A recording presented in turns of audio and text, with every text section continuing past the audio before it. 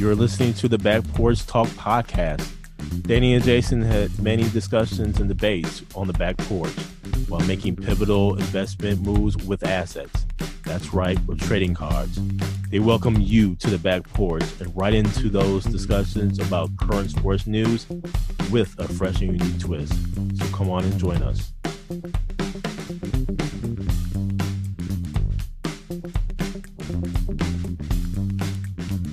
Welcome to the Back Porch Talk podcast. I'm your co-host Jason. Coach Danny.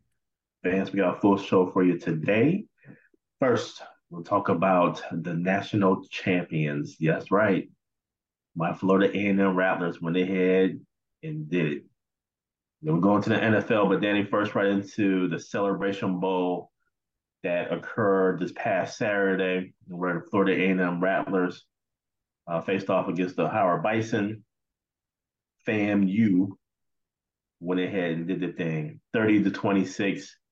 We are now the HBCU national champions. And let me just say, Danny, I went to this game, and what a time.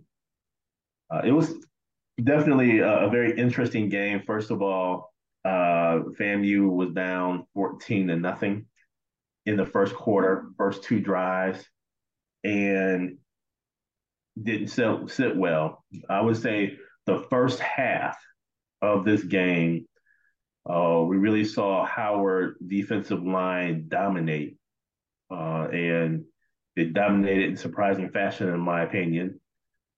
And we just couldn't run the ball.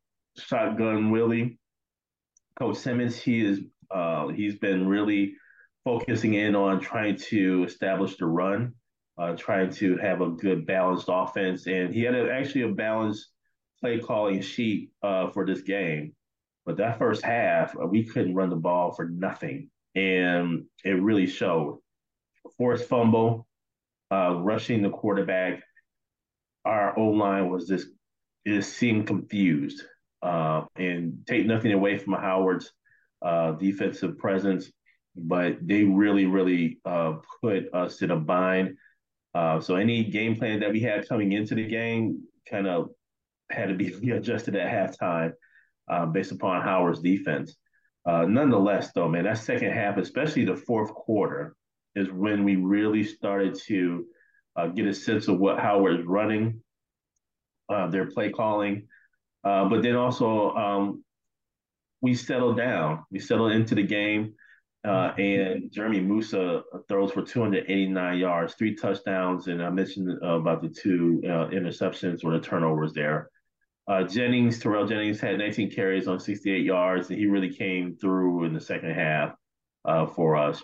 But man, I have to say this, just as I talk about Howard's defensive line, I have to talk about the dark cloud defense, that being the Florida A&M Rattlers. What a defensive game they put on. And I would just say this, not only was it a great defensive game, it was a historic defensive game. They held Howard to like 168 total yards, which is a Celebration Bowl record. Had 3 turnovers. Just the defensive presence that really held us in the game. And so with that, all I have to say is my voice is back. Sunday, I took time just to kind of recover. This was an emotional roller coaster game, but it ultimately ended up in our favor. And all I have to do is say salute to the FAMU Rattlers. We did the thing. Danny, what say you about the Celebration Bowl? I was feeling for you in that first half, man. And there are some key plays in this game where Howard actually could have really put it on y'all, because you guys were trailing 14-0 and you actually fumbled the ball and recovered it Mm-hmm. for when you Yep. went in for your first score. Because if Mm-hmm. Howard recovers that ball, I don't I don't know. It was just because of momentum. Yep. Because if the way everything started off and they kind of jumped on you guys from the get-go, and then that fumble happens, but luckily you recover, you score, and then Howard couldn't get anything going then offensively. In that fourth quarter, Howard scores, which gets them to 26, and they decide to kick an extra point instead of going for two, Exactly. Yep. which listening to the telecast and me personally, I'm like, why are they going? Why aren't they going for two? Right, go for two. That's what we were saying in the stands as well. We were like, man, they didn't go for two. We were Because at that offside. point, for those who didn't see, it was 20. They kicked the field extra point and it was 26-24. So why not go for two? You're up one. It doesn't matter if it's one or two. Go up three, and you guys did score, Hmm. to make it 30-26, but it could have been slightly different, I guess, if you look Right. at it that way. If they get that 2-point conversion. So also there was a key play too in that game where there was a kickoff and there was a penalty because the guy on Howard, he kneeled. The Yeah. guy from FAMU, because his back was to him, Yep. and FAMU destroyed him.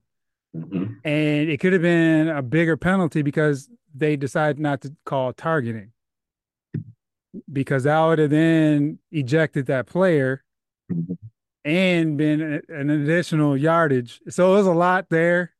It was a great game, man. That fourth quarter was, Epic. like I said, man, I was like, I know Jesus was sweating It this was one out. epic, man. And listen, man, you talk about cheering, yelling in the stand, every man, it was something else. To that point, though, about that penalty, I think it depends upon the angle. So now, where I Mm-hmm. was sitting, I was on the side, the Mm-hmm. near side of where the Howard player actually got the ball and knelt down. Well, it didn't seem like he knelt down. When he muffed the punt Mm-hmm. or the kickoff, it really felt okay. It was still a question. He never picked the ball up. The ball was still on the ground and he He touched like it. he like took the tip of the ball, put it into the ground. Exactly. So from Yep. if your back is turned, nobody can see that. Yep. And it was harder for us to see for me to see on the side. So Mm-hmm. I don't necessarily blame the Rattler player for doing that because you couldn't see that Yep. on the backside. So In which that they was they sided with him on that.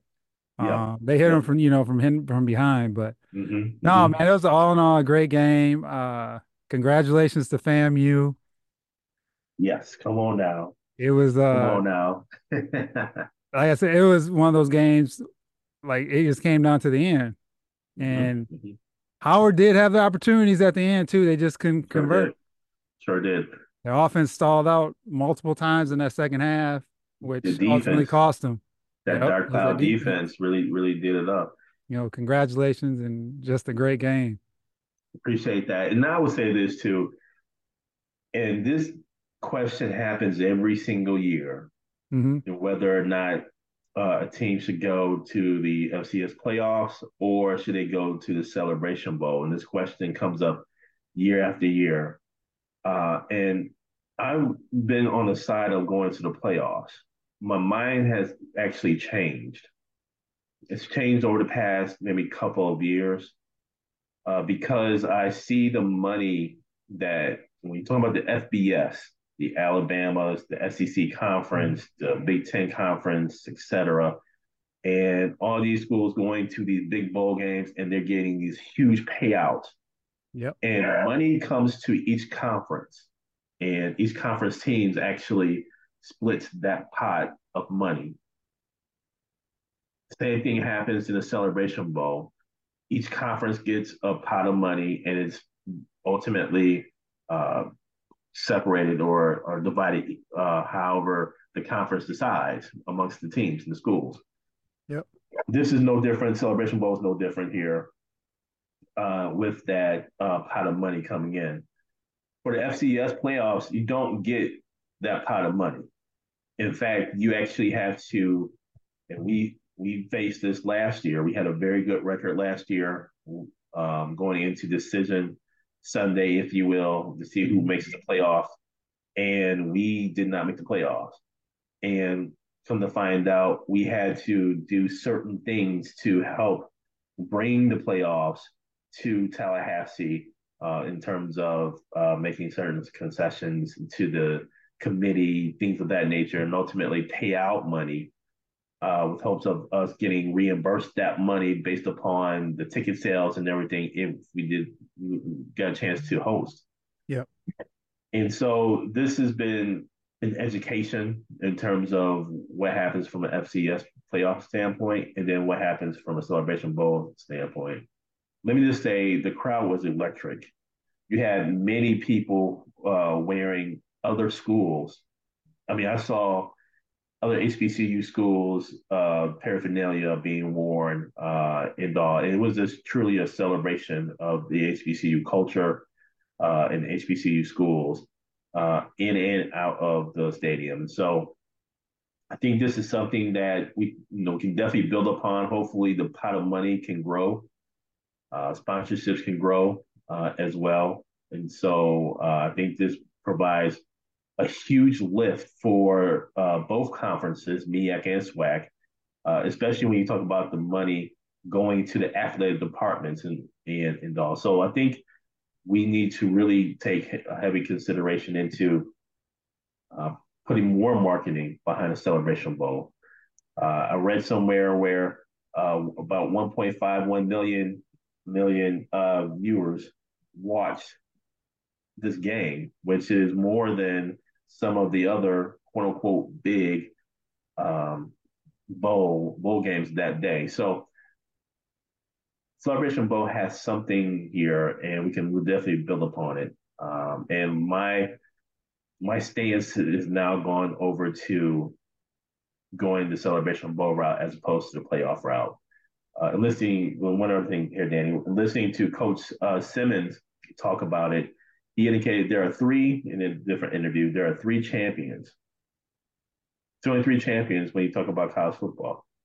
You have one at the FBS level, Mm-hmm. you have one at that playoff level, FCS level, and then you have one the Black National Championship level. And so here we are, national champions. And one thing I need to correct the media on, we've been declared Black national champions before. Even after 78, we've been declared as such in the 90s Mm-hmm. as well. It just hadn't been necessarily we won it on the field, which is a little bit different than what happened this past Saturday. So we've been national champions several times over. It's just that this one was more so on the field. Typically, we've opted to go to the playoffs. Yep. And so, since we were part of the MEAC conference. So, just wanted to make that clarification. But what a time. What a time. And now, Danny, on to the NFL. I have to admit, I didn't watch really any of the games. I was too busy recovering from Saturday, but I did see the scores. Mm-hmm. And one score in particular I was keeping an eye on was that of the Green Bay Packers against Tampa Bay. Green Bay took this L again at home. And I just don't know. I did see articles and reports that LaFleur is going to stick with the coordinator. And to me, that's just an indication that come the end of the season, there's going to be some changes being made here. Jordan Love throws for 284 yards, two touchdowns. Baker Mayfield had 381 yards. And you kidding me? Four touchdowns. And that to me is just an indication that this defense is not working. So there's going to be some changes in this offseason. I think with this loss, this really puts Green Bay in a position of not making the playoffs. Uh, but again, that was one of the scores that I was keeping an eye on. The other score I was keeping an eye on was that of, ironically enough, Danny, it was that of the Bears and Browns. Bears are starting to make a little surge here, man. Um, and 2017, they take this L. I'm glad they took an L. But I think the Bears have found something here. And I think it's something that they can build upon. And I think the comparison here between the Bears And the Packers is that the Packers is the youngest team in the NFL. Hmm. And with the Bears, it's just hasn't been a good mix at all in coaching, etc. So I'm curious as to what's going to happen the next time Bears and Packers face off. That's going to be something to watch. And finally, Danny, the other score I was looking at was that well, two scores I was looking at. Bills and Cowboys later that night, and where the Bills destroyed the Cowboys 31-10. I did not see that one coming. And lastly, the score that I was confused about was that of your Atlanta Falcons taking this L against the North the Panthers. Yep. What say you, Danny, about that game? I did watch this game, and Arthur Smith has to go, man. Algier led us in rushing. I think he had 45 yards. Ritter threw for like 140 or 150. But once again, we're driving. We're up 7-6. And Ritter throws a horrible interception at the end of that game. With I think it was like 5, 6 minutes left at the 3 yard line. We're about to score. Don't know what he was looking at. And Carolina goes down, milks the clock, and they kick a field goal, no time left. And they win 9-7. And what did I tell you last week? It was not a given. And it was not a given. We lost. This team does not deserve to make the playoffs just based on their performance over these last number of weeks. They still have an opportunity, just like your Packers, to still get in because they're a game back. But it was just Arthur Smith shouldn't have been allowed on the plane, and Desmond Ritter could have been sitting there with his bags as well. So this week they start in Heineke and see if they can make a change. They play the Colts. As far as those other games are concerned, the Bears lost on a heartbreaker where they threw a Hail Mary and Darnell Mooney was laying on the ground, ball was sitting on his chest. he couldn't pull it in. And that may be Justin Fields may be someone we have to target in the offseason as a possible quarterback replacement. But Montez Sweat has been balling, man, for the Bears ever since they traded for him and brought him in. That defense has changed because he brings that pressure. Cowboys, Bills, James Cook ran all over the Cowboys. So that was pretty much that game in a nutshell. Another call out is the Texans and Titans. So this one I'm calling out is because at the end of the game, Derrick Henry pretty much said this is his last season in Tennessee. He didn't say he was retiring per se, but he more or less said the writing's on the wall for him in Tennessee. Obviously, he's going to play out the rest of the season, but the Texans held him to like 10 yards on 20 carries, which is uncharacteristic of Derrick Henry. I know he's been slower this year and his stats haven't been the same, but he usually destroys the Texans. And for him to say that, I was like, whoa. And last game we'll call it is last night's Monday night game with the Seahawks and Eagles, where Seahawks pull it out in the end. Eagles, man, struggle bus. They controlled this game all the way until the end. And Jalen Hurts had a couple interceptions. The one was a heave, for the end of the game to try to get him a field goal range. So that one I don't necessarily count. But yeah, that was a tough game to see them lose. So the Seahawks still have their playoff hopes alive. And upcoming week 16 should be another interesting week to see where some of these teams may possibly get knocked out of the playoff hunt. By the way, Baker Mayfield, first perfect passer rating in Lambeau Field in history. All the quarterbacks that have played in Lambeau, Baker Mayfield, let that set in for a second, had the first perfect passer rating in Lambeau. So we'll see. Green Bay has Carolina, so that should be a get right game for them. I did not see that one coming from Baker Mayfield. Thank you for joining us at That Porch Talk podcast. You can also join us on Twitter by tweeting us at back_podcast. For more information, you can go to our website, which is backporchtalkpodcast.com. You can also email us at backporchtalkpodcast@gmail.com. Again, thank you for joining us, and remember that there's enough hate in the world, so go ahead and spread a little love.